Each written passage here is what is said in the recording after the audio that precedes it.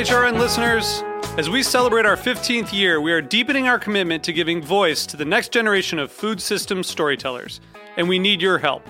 Our internship and fellowship programs help activate new possibilities for underrepresented and underestimated young people through experiential journalism, audio engineering, and production training.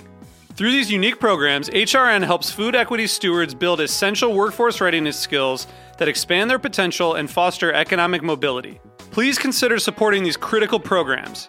And with a minimum donation, you can be entered to win a dinner for two at an amazing restaurant in one of 8 cities and tickets to a concert at a great venue in one of those cities. We have incredible partners across the country who have donated, as they also share our passion for helping to educate the next generation of food systems storytellers. Check out heritageradionetwork.org/15 to donate and enter to win today. That's heritageradionetwork.org/15 to donate and enter to win today. And make sure you donate before March 31st. Thank you. This episode is brought to you by Square. If you run a restaurant or business, Square has the tools to help you stay connected to customers, shift your business, and navigate this uniquely challenging time. Learn more at square.com/go/Japan. Today's program is brought to you by Korin, a supplier of Japanese chef knives and restaurant supplies. For more information, visit korin.com.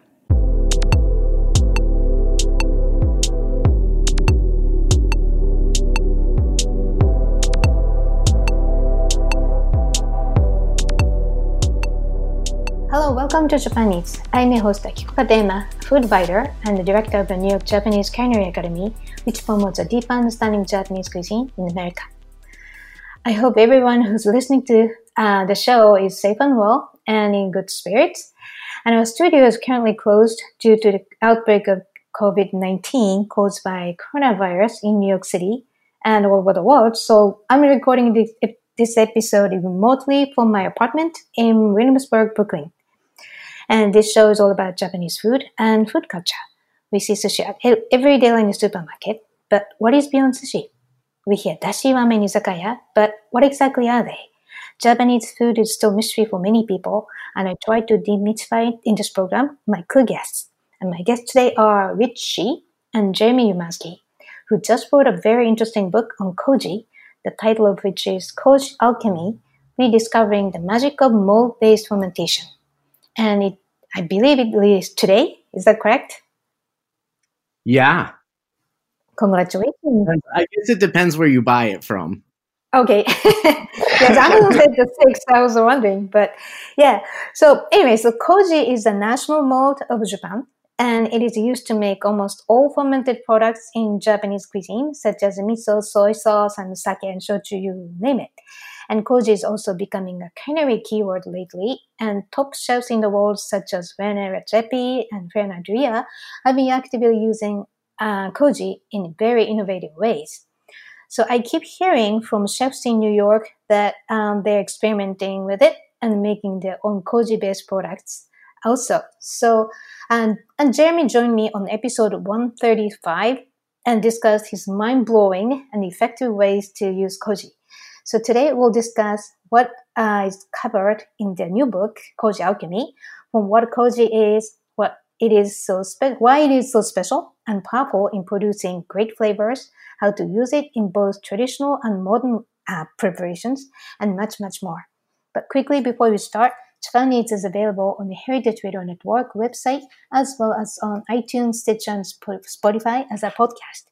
So please go to iTunes, Stitcher, and Spotify and subscribe to Japan Eats. And also, please write a review. We really appreciate your feedback. Now, let's start a conversation with Rich Shi and Jeremy Umansky.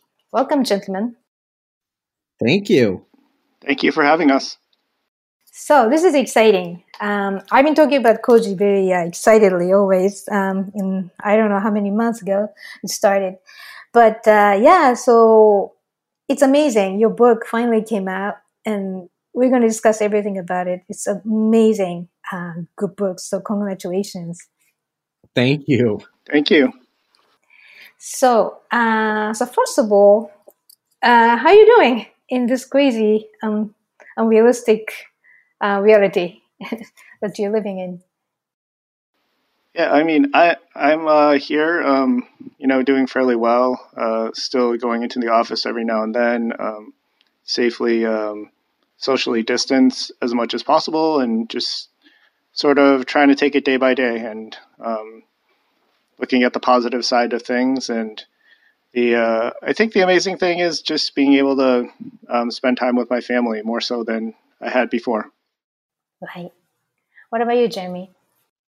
Hanging in there. It's just like everybody. This is it crazy, right? Just trying to adjust. We're our restaurant. We did have to close for about 3.5 weeks, but we were able to reopen just about 3 weeks ago. Business is somewhere between good and bad. But we're hanging in there. We're actually really excited because tomorrow, this coming Tuesday, we're actually able to bring back a couple of our full-time employees. So, which is good. That it makes things kind of feel more normal and gives us hope for the future. Right. Oh, that's a very big first step for recovery. Yes. Right. So, so let's talk about your background first. And so, where you're from and what do you do? First, Rich. Hi. I live just north of Boston, and I work as a mechanical engineer during the day and sort of a culinary adventurer in the rest of my waking hours. And pretty much I'm really into fermentation and koji, obviously, and I teach workshops every now and then to people who are interested in the subject. Been sharing ideas on food for a while now, and really enjoy that interaction in terms of people working together to learn more and gain knowledge about cultures and foods and how we can, kind of move ahead and develop some interesting things. Yeah, I think I can guess you are an engineer because you're very analytical in your book. So, yeah, I think we have a good combination of strengths that we're able to bring different perspectives together to create a book that works for a large number of people. Right. Okay. So, what about you, Jeremy? What's your background? Well, one thing really quick. Rich develops spy satellites. What? They don't develop spy satellites.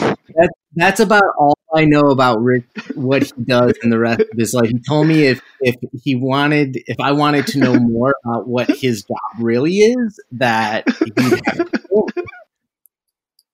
Wow. So we need another episode to discover what he does and how he connects the satellite and the koji. Well, he's such a fascinating man. Well, yeah, no it's question. not that exciting, really. So me, I was born and raised in Cleveland, Ohio, in the Midwest. Ended up spreading my wings for a little bit. Lived in New York City in the Hudson Valley. I am a trained chef. I went to culinary school. I have a wonderful. You went to CIA, so the Harvard Culinary School, CIA. You're the graduate. And that's where I met my beautiful wife, Anne, she's now my business partner in my restaurant here in Cleveland. So after being in New York, which I love, I absolutely love New York. A huge part of my heart will always be there. We came back to Cleveland, and we have a delicatessen now, like a Jewish deli, Eastern European deli, where we make pastrami with koji and rye bread with koji, and that's where I am nowadays. Right. So we're going to get into what you do in a moment too. So, but how did you get into koji and how did you become experts of the mold to the level of writing such a great book? So first, Rich? I got into koji just through a chef friend of mine who understood that I had this technical background and kind of mindset to learn things. And he was working on a showcasing ferments from around the world for a brunch. And he asked me one day to research Koji, and I did so by just doing some internet research and, picking up some papers and understanding that it really wasn't that hard to do to get spores to grow. All you needed to do was build a very simple incubator, and that's what I did. And then once I started playing with it and understanding that I could apply it to just about anything with protein or starch to create really delicious and interesting flavors, I just started to put it up against whatever starch or protein I was interested in testing, and came out with some pretty fun things, and found out that it was a really fast process in terms of some particular proteins. Like if you apply to dairy, you can get complex aged cheese flavors in the order of a couple months. And then I just kept adventuring, sharing my ideas, and that's how I connected to Jeremy. Wow. Okay. So what about you, Jeremy? Yeah, working in restaurants, the chef I was working with had asked me to make miso. They brought me this great book, the Book of Miso, and they said, "Hey, we want to incorporate some of these foods, and can you do this?" And I said, "Sure." And I really didn't know much about Koji at that point. I knew a little bit that there were these molds, these fungi used in some ferments in Asia. But that was the extent. And at this time too, I was pretty involved with making fermented foods and cured meats, and it's stuff that I taught people and other chefs how to do. And when I was asked to make this miso, it just opened up a whole floodgate for me. I got super interested in Koji, especially too. I do a lot of work with wild mushrooms, identifying them and teaching people how to use them and this sort of thing. So already having this background in mycology, being introduced to a mold that I could work with in the kitchen, I just took off running. It was just absolutely fascinating to me. Wow. So I don't know, question that you have this common interest, but how did you guys meet and decided to work on the book on Koji together? Yeah. So Rich and I, both kind of independently of each other, were sharing the work that we were doing on different social media platforms. And, eventually the two of us kind of linked up, and I was really intrigued by his work and he was intrigued by mine. And we started this great, I'm going to call it a romance. I feel Don't tell my wife.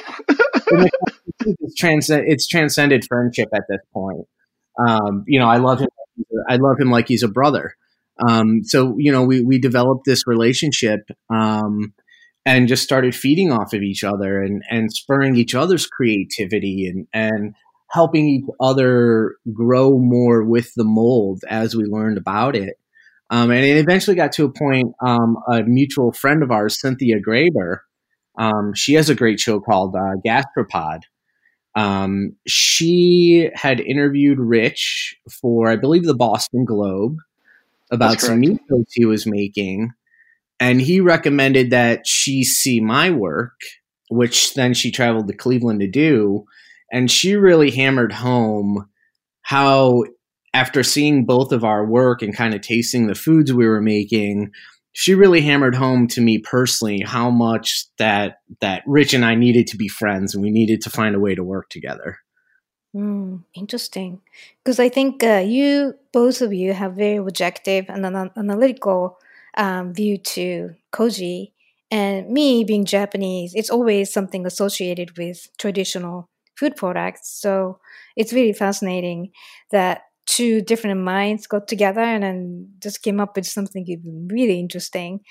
So let's talk about the new book. Again, the title is Koji Alchemy: Rediscovering the Magic of Mold-Based Fermentation.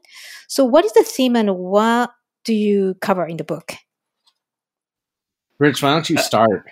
Sure. I mean, I think for us, the core theme was to be able to show people how to utilize Koji in all these amazing ways, but very basically and simply, without having any sort of predisposition of it being difficult to do. As it is a mold, most people's experiences with mold aren't necessarily favorable. It's one of those things that people, if you talk about food with mold, they tend to just want to throw it away and get rid of it. Whereas this very specific mold, Aspergillus oryzae, brings us beautiful things, makes things delicious. So we wanted to make it approachable. And we also wanted to make the book very practical in terms of understanding and basic ideas so people could just, understand a principle or a base recipe and make it their own. And I think the other thing that we tried to do that was important to us was tie everything together such that people could understand how to work with enzymes, because that's sort of the primary purpose behind using Koji, because it's the highest loaded enzyme product that one can produce very easily in just a simple cooking environment or just in your home, in opposed to, anything else that has an enzyme in terms of, large scale food production or the amount of enzymes. You really have to, have it, be a very specific process with lots of, crazy equipment. So it's got a lot of enzyme punch to be able to create amazing flavors. And we just wanted to make people put something in front of people that no matter what level you were at in terms of cooking, you could just open the book and start working and understand what we were doing. Akiko, to kind of expound on that a little bit, we wanted this book to be a cornerstone of creativity. So a lot of the problems that Rich and I observed with we felt there wasn't an English language resource solely devoted to Koji. And that was a problem we wanted to solve. We, whether the book was written by us or somebody else eventually, we felt there needed to be a resource out there. So we set out to do it. The other things that we wanted to do was, in terms of cookbooks, a lot of cookbooks don't necessarily spur creativity.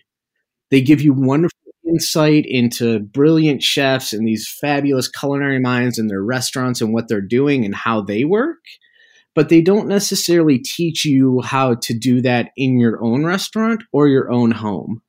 So in this book, we do have a few base recipes, but a lot of the time we spend explaining how this works so people, as Rich said, of any level can then take this information and be as creative and as adventurous and as inquisitive as they individually want to be, which allows Koji to be deeply personal for any individual. It allows for what you make with Koji in your home or your restaurant to be so unique compared to what I'm doing or Rich or anybody else. So that was something that was super, super important to us in making this book and writing about it. Right.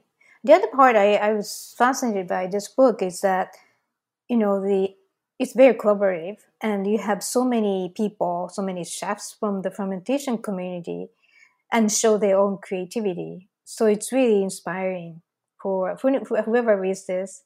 Maybe you can come up with something on your own that's like a natural motivation from the book, I think.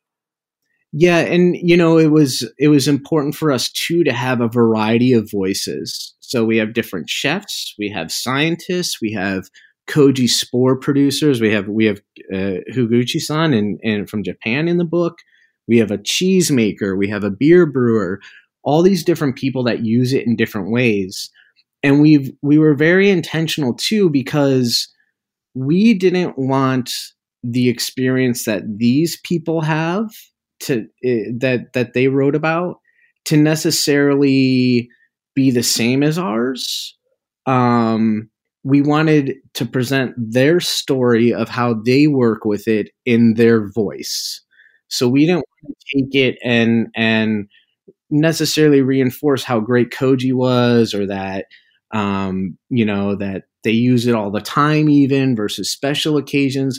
We didn't want to change any of what they were saying. We wanted to keep it as straightforward as possible so that they could talk about what they're doing with it also.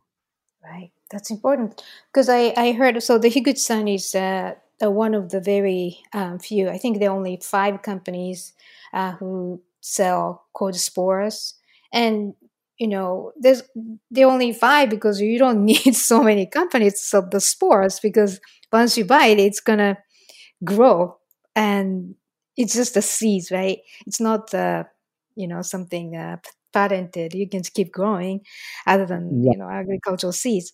So yeah, what I heard, Higuchi-san told me one time that the industry of Koji spores that's really suffering because there's no other way to go beyond traditional Japanese food products. And now I think talented people like you guys are expanding, pushing the envelope. So I'm very hopeful that this book and any other efforts, creative efforts, are helping the industry, and it's really important. So yeah, I'm very excited about it. Well, thank you, and I'm Rich and I. That was a huge goal of ours. We discuss in this book other types of fermentation. Let's say you make sourdough bread. You can save a starter, right? This culture of the microbes that help make that ferment, and use it to keep making more, and you can keep growing more of it. And while you can do that to an extent with Koji, it can actually be dangerous because the Koji can mutate and it can become contaminated. While the risk is fairly low for that, it can happen. So we took this approach of support the spore producers in Japan or even other parts of the world that make, in the Philippines, they have their own version of this, in China and Korea and so on and so forth. Support all these individual people they're protecting the biodiversity of Koji, because there's many different types that do very specialized things. They're reinvesting in its future. And very important too, these are, for the most part, family-run businesses. These are small, independent businesses that are, in a lot of ways, the cornerstones of the communities they exist in. So they create these fabulous products. They keep money in their local communities. They keep strengthening the people around them. It's much different than, sending money to a large conglomerate. So with all of this, with protecting biodiversity, supporting small family businesses, we really wanted people to be able to source Koji in a way that benefited everybody. Right. Yeah, actually, so the Koichi Higuchi of Higuchi Matsunoke Shoten, he's in Osaka.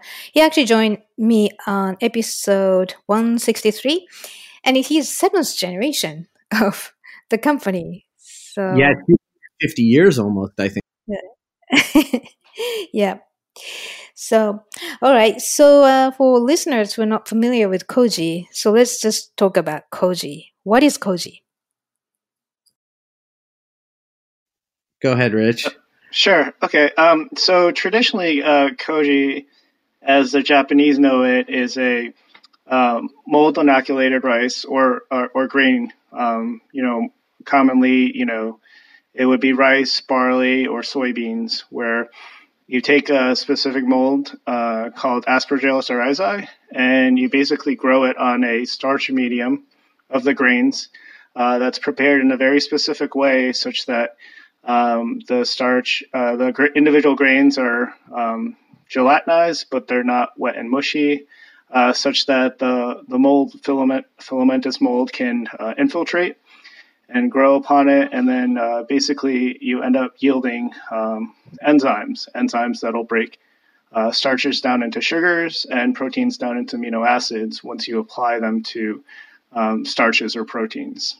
So simply, Koji is just growing a very specific mold on a rice that creates these enzymes to ultimately create all these awesome products like miso, shoyu, mirin, amazake, sake, shochu, as you already mentioned.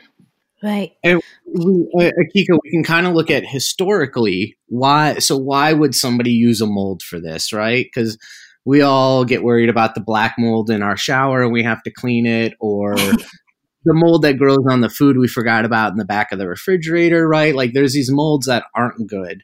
So why would somebody use a mold for this? And interestingly enough, if you look at rice itself and you were to try to make alcohol just using rice without growing the mold on the rice, you cannot do it.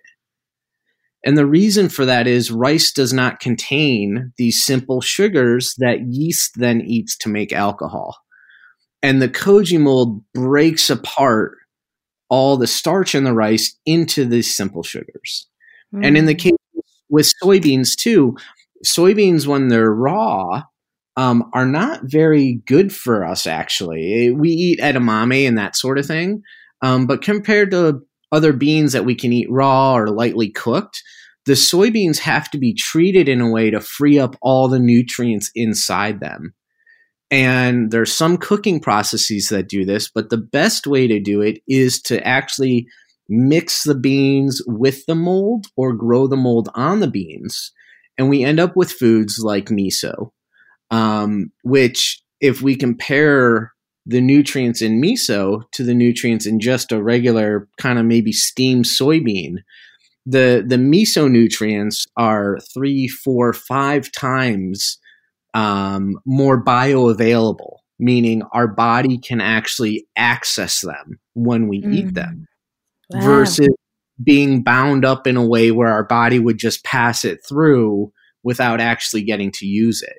So this is kind of why, going back thousands of years ago, when people didn't have access to the science and the technology and understanding we do now, why they chose to use this mold.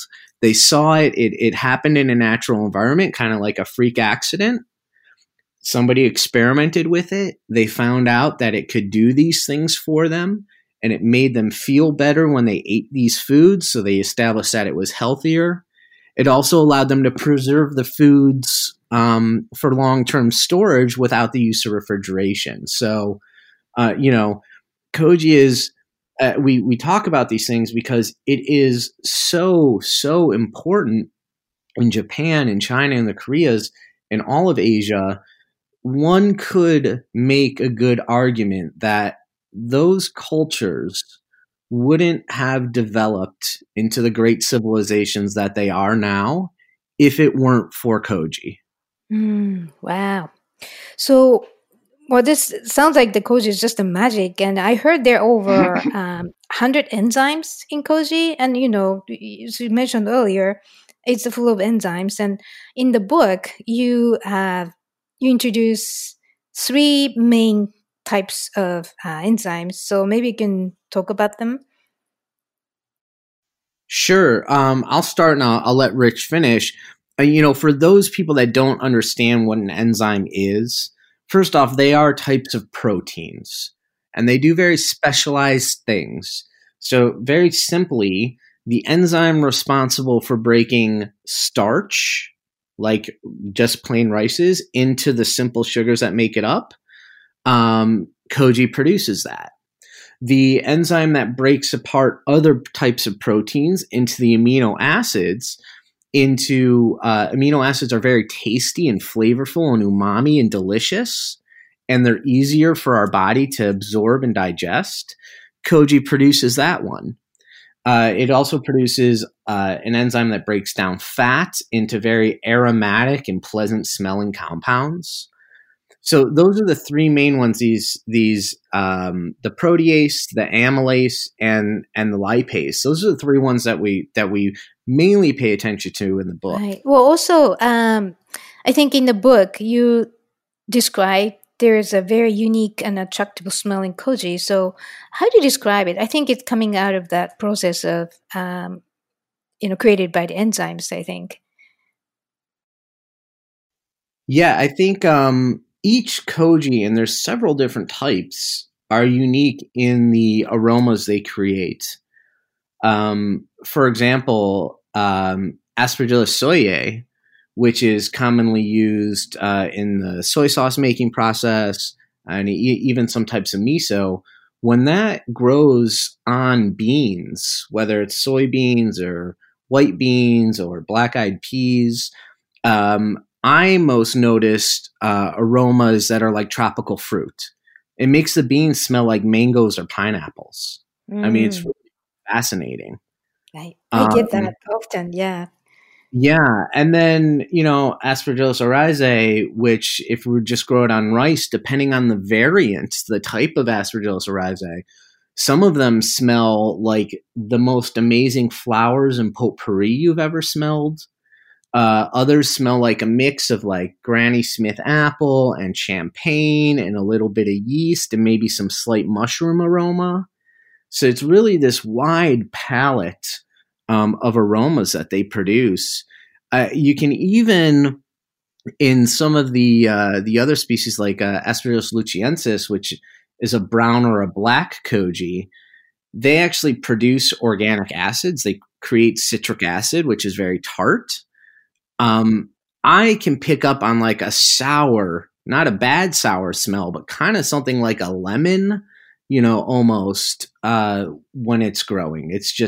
They're just incredible. To think that mold creates these beautiful, bright, uplifting aromas is just fantastic. Right. That's the opposite of what we think of a mold. It's just so fragrant. And once you know it, you just want to have it in your fridge. Like, it's just say like a miso, white miso to black miso. There's diversity, and they all have a whole range of the smells that you just described. So the smell is one, the benefit. So what else is what kind of other benefits of using koji in food?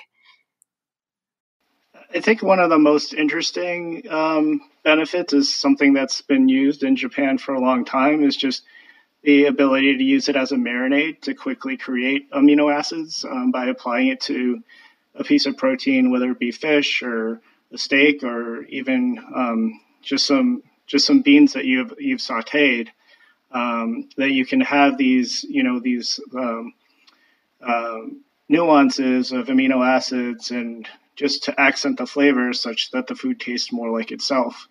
And I think the other side of the coin in terms of usage of amazake to create sweet flavors through a grain, plus all of these interesting aromatics that come along with whichever grain that you apply the koji to, by basically taking some koji, whether you've grown it on a specific grain or not, and then adding it to another grain that you like to have. And one thing that people are really excited about these days is oat milk. If you add koji to oats, cooked oats and a little bit of water, you get one of the most delicious oat milks I've ever had. Wow. And it's super great. And you can either add it to your morning porridge, you can strain it out and use it as a milk. You can easily blend it and add a little bit of sugar to make a sorbet, or even mount it into different breads or just your pancakes or anything that you want to add to sugar-wise that you've basically achieved enzymatically instead of buying some processed sugar. It's really fun and it's a cool process because you're not only creating this very this sweet product, but you also carry along a level of enzymatics from the protease that creates a touch of umami that makes it, just that little hint makes it more delicious than just eating a bowl of oatmeal with some sugar. Right. So you mentioned umami and the sweetness, definitely. I think one of the enzymes, I think it's called amylase. I think that sweetness, to me, that's my favorite sweetness. It's more complex and it's mild but very deep. And of course, umami, I think a lot of chefs use koji because of the umami, which is the fifth taste. And fifth taste after salty, sweet, bitter, sour. And then I heard umami enhances all other four tastes. Not just umami itself is tasty. So koji has all of them. It's just one package. There's no reason not to use it. So maybe you can give us an example of how to use koji. Let's see. First, the traditional way, can you maybe just go through quickly the process of making miso or soy sauce or sake or whatever you pick? Yeah. And interestingly enough, making soy sauce and making miso are pretty much the same process, except one, the shoyu, the soy sauce, has more water in it than the miso. So first let's start with growing the koji. So you need the spores, which are kind of like the seeds. So what you do is you cook off rice. Traditionally, it is steamed very delicately. The rice is cooked so that none of it sticks together at all. It's almost like the Italians with their pasta, like al dente. Once the rice cools to about body temperature, give or take 80 degrees Fahrenheit, you put the spores on, and then you hold the koji in a humid and warm environment, between 70 and 90 degrees Fahrenheit, with higher humidity, for up to 2 days, and the mold will grow on the rice. The same could be said for if you're doing barley or beans or that sort of thing. So from there, then you have your koji, you have your mold on your substrate. To make a miso, you could approach it many ways, but traditionally they would then take this molded rice, the koji rice, and mix it with salt and cook soybeans and mash everything up together to a paste, pack it into a crock or a vessel, and let it age. Some traditional styles throughout Japan, they use after a matter of days. Others, they let sit for 3, even 5 years before they even go to use them. In the case of making the shoyu, like I said, it's very similar to the miso making process. In miso, where you mix the salt and the koji and the beans together and mash it to a paste, if you were making a shoyu, you would add enough water into it so that it was like a loose soup. And then that would also sit for a set amount of time. Typically, most shoyu sits for a year. They typically aren't used sooner than that, at least in the traditional sense. And some even go much, much longer, multiple years.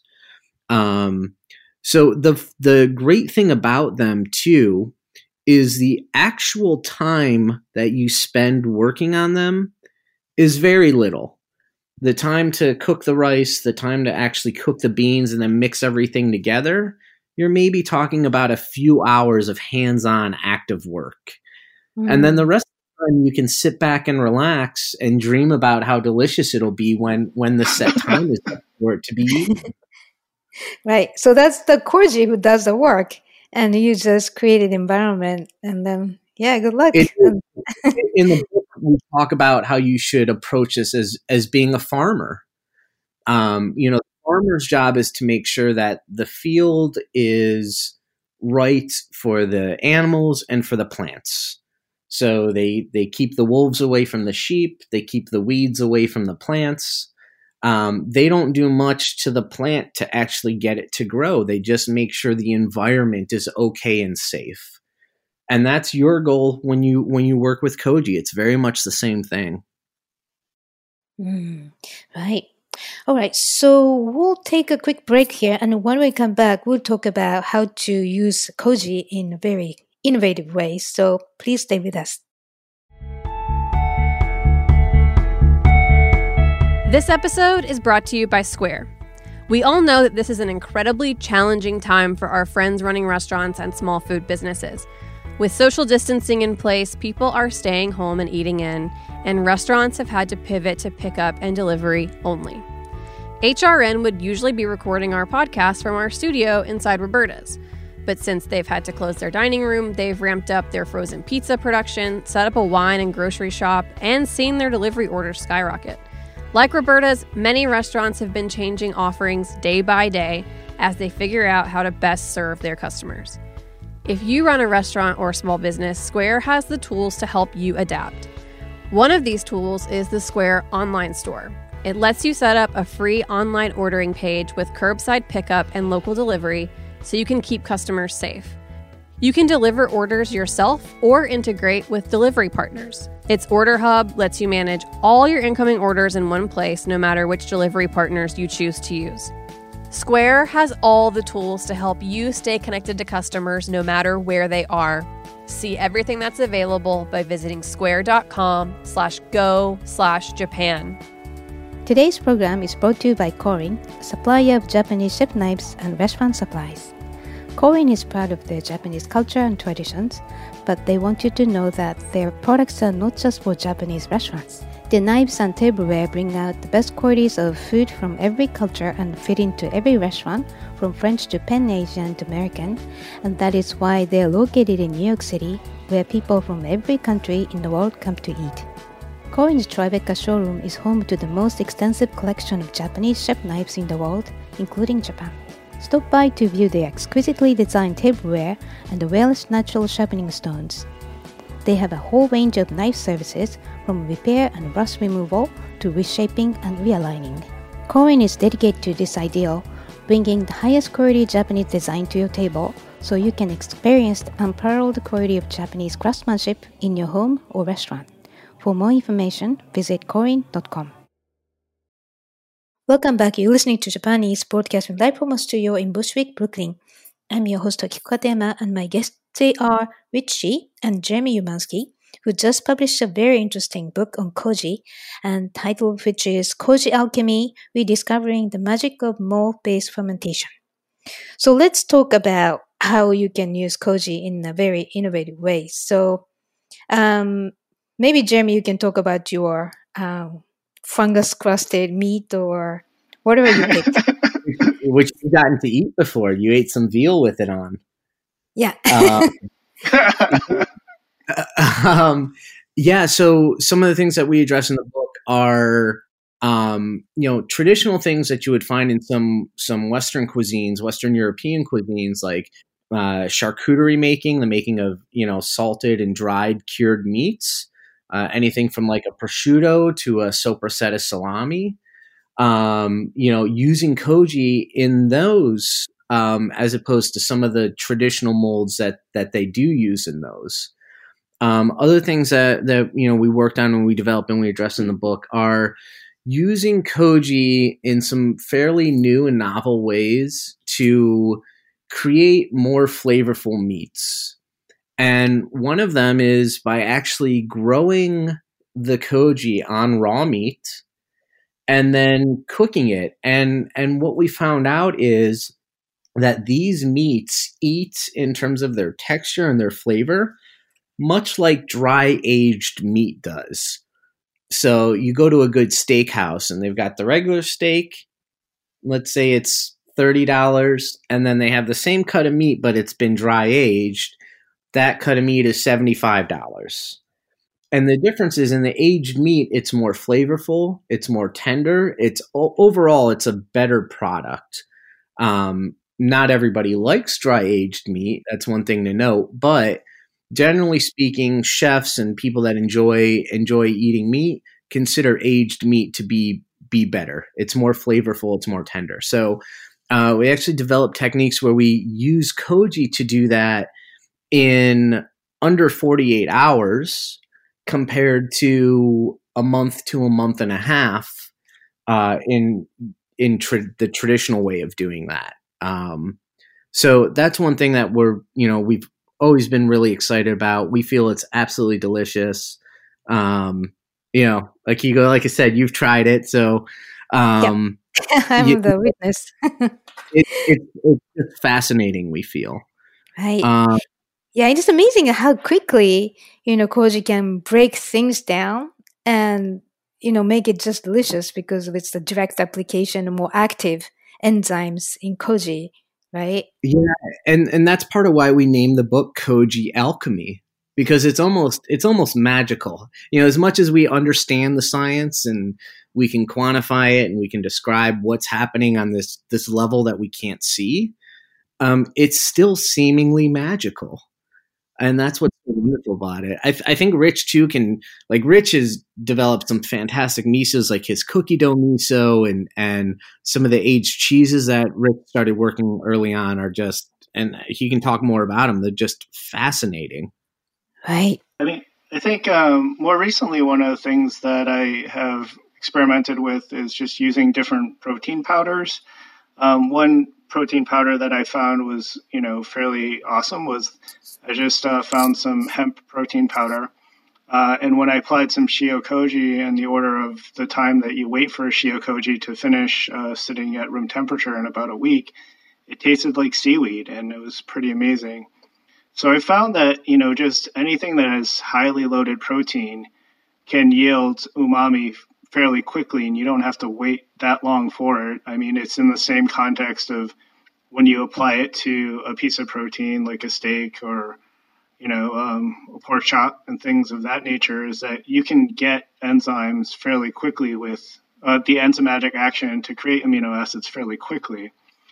And the other application in understanding that you can apply it to a starch and create, a level of sweetness is that you can take, less than great, fruit that you can obtain from the grocery store or something that's not quite ripe.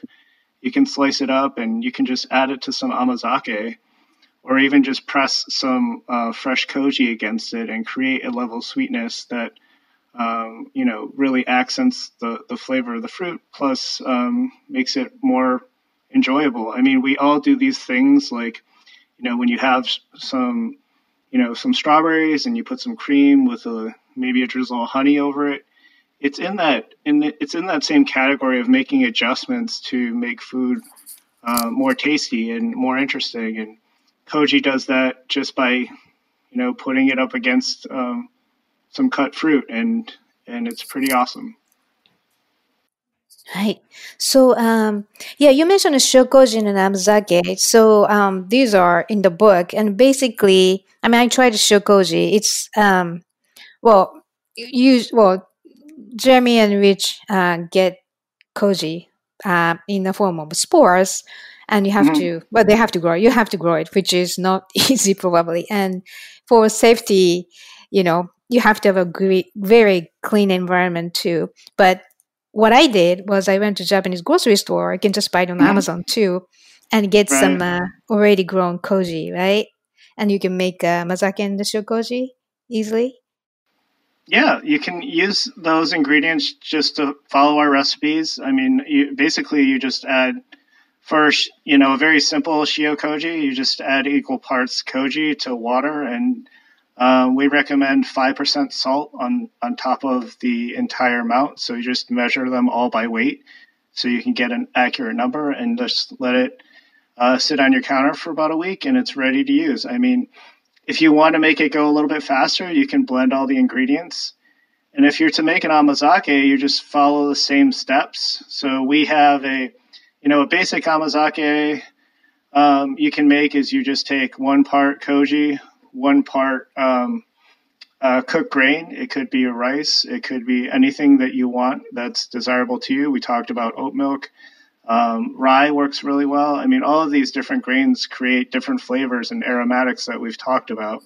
And then you add 2 parts water to it, and then, and you let it sit on your counter for 3 to 5 days, depending how sweet, and then how much, lacto or acidic flavor you want from the fermentation.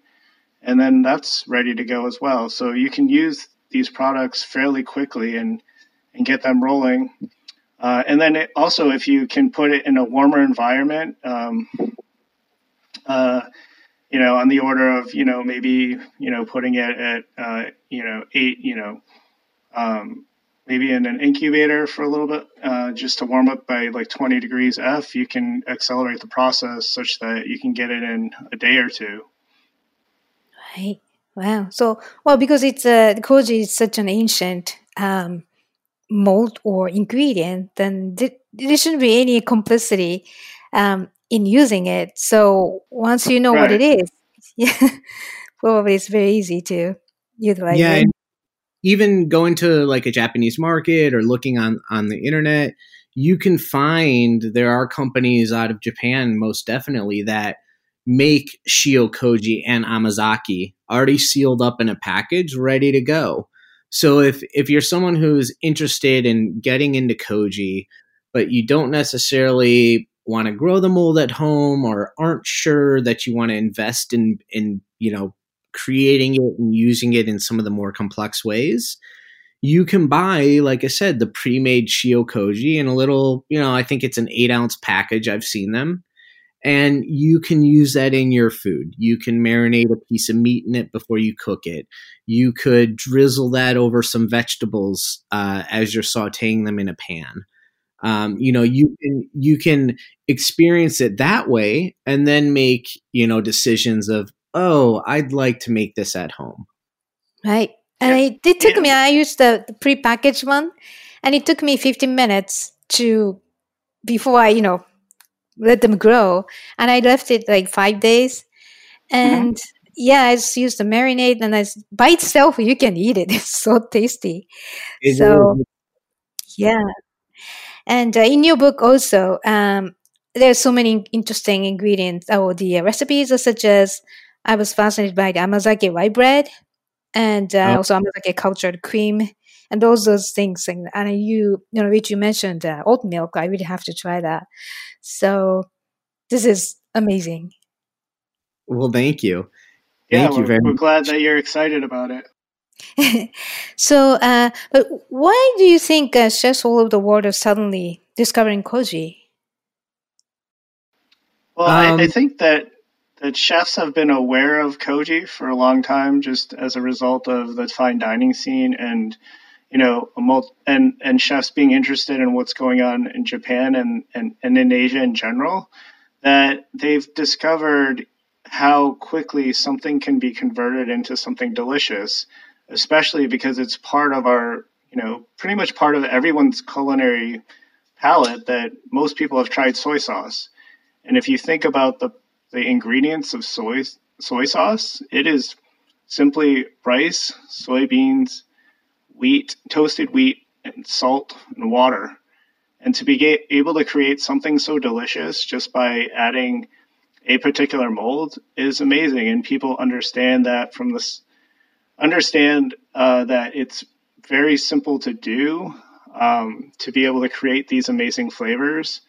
And artisans have been doing it for years, and being able to leverage these things just with very few tools, you can get to this point of being able to create something delicious with a base product that makes it taste more like itself and really brilliant without using all that much work. I mean, if you think about having to marinate something to accentuate the base flavor of itself, you would have to use an extraordinary amount of ingredients and skill to be able to achieve that.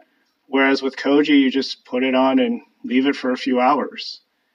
And I think that's part of the desire, that's part of the magic of it, is that it's so easy to do with very little, a relatively amount of little effort. And I believe because it's a fermented products and with good enzymes, probably it's good for your health too. You create your better microbiome, and that's my guess. But so this is amazing. So where can we buy your book? The title is again the Koji Alchemy.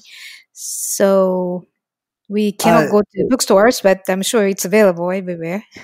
Well, you'd be surprised. So you can go directly to our publisher, which is Chelsea Green Publishing. They are actually shipping it faster than Amazon is right now with everything going on with COVID. We've been hearing from some people that some of the Amazon orders, there's some shipping delays based on everything that's going on. But the people that have been buying it directly from the publisher have been getting the book within just a couple of days, just standard shipping. The other thing to keep in mind too, at least here in Cleveland, in Ohio, the local bookstores, even though they're not open to the public, they are still able to ship a book. So Visual Voice Books here in Cleveland, Ohio, a lot of people locally have contacted them via email or phone and been able to order the book from them. And, right now something like that is so important, supporting your local bookseller. because they can still get a book out to you in the mail, even though you can't go into the store and buy it right now. So being able to help them out and, them be able to make some money and keep their shops open, hopefully with everything that's going on, is something great to do. So we're really encouraging people to look at their favorite local bookstore, give them a call. Most of them, I'm willing to bet, are going to be more than happy to order the book for you and get it shipped to your house safely. Great. And for me in the Boston area, you can order it from Porter Square Books. All right. Well, that's an unexpected promotion of local small businesses. So I love that. So listeners, the book is again Koji Alchemy, Rediscovering the Magic of Mold-Based Fermentation from Chelsea Green Publishing. So where can we find you guys' updates online?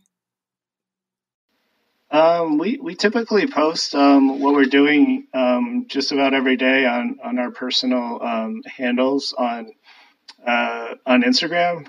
Mine is Our Cook Quest, and Jeremy is TM Gastronaut. Great. All right. So I think we need to have another episode to discover more about Koji. So hopefully you can come back and next time in the studio.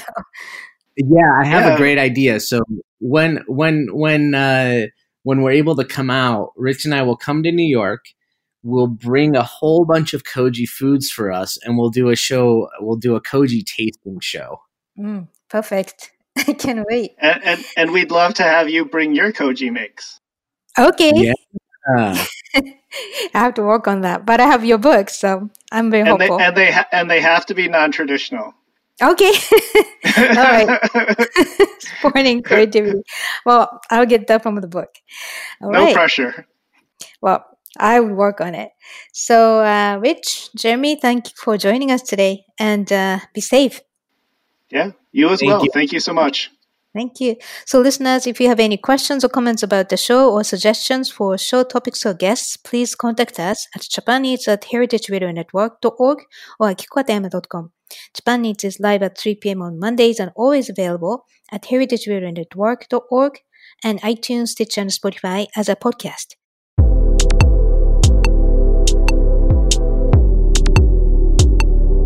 Japan Eats is powered by Simplecast. Thank you for listening to Heritage Radio Network, food radio supported by you. For freshest content, subscribe to our newsletter. Enter your email at the bottom of our website, heritageradionetwork.org. Connect with us on Instagram and Twitter at heritage_radio. You can also find us at facebook.com/Heritage Radio Network. Heritage Radio Network is a non-profit organization driving conversations to make the world a better, fairer, more delicious place. And we couldn't do it without support from listeners like you.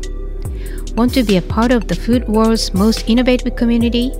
Subscribe to the shows you like, tell your friends, and please join the HRN family by becoming a member.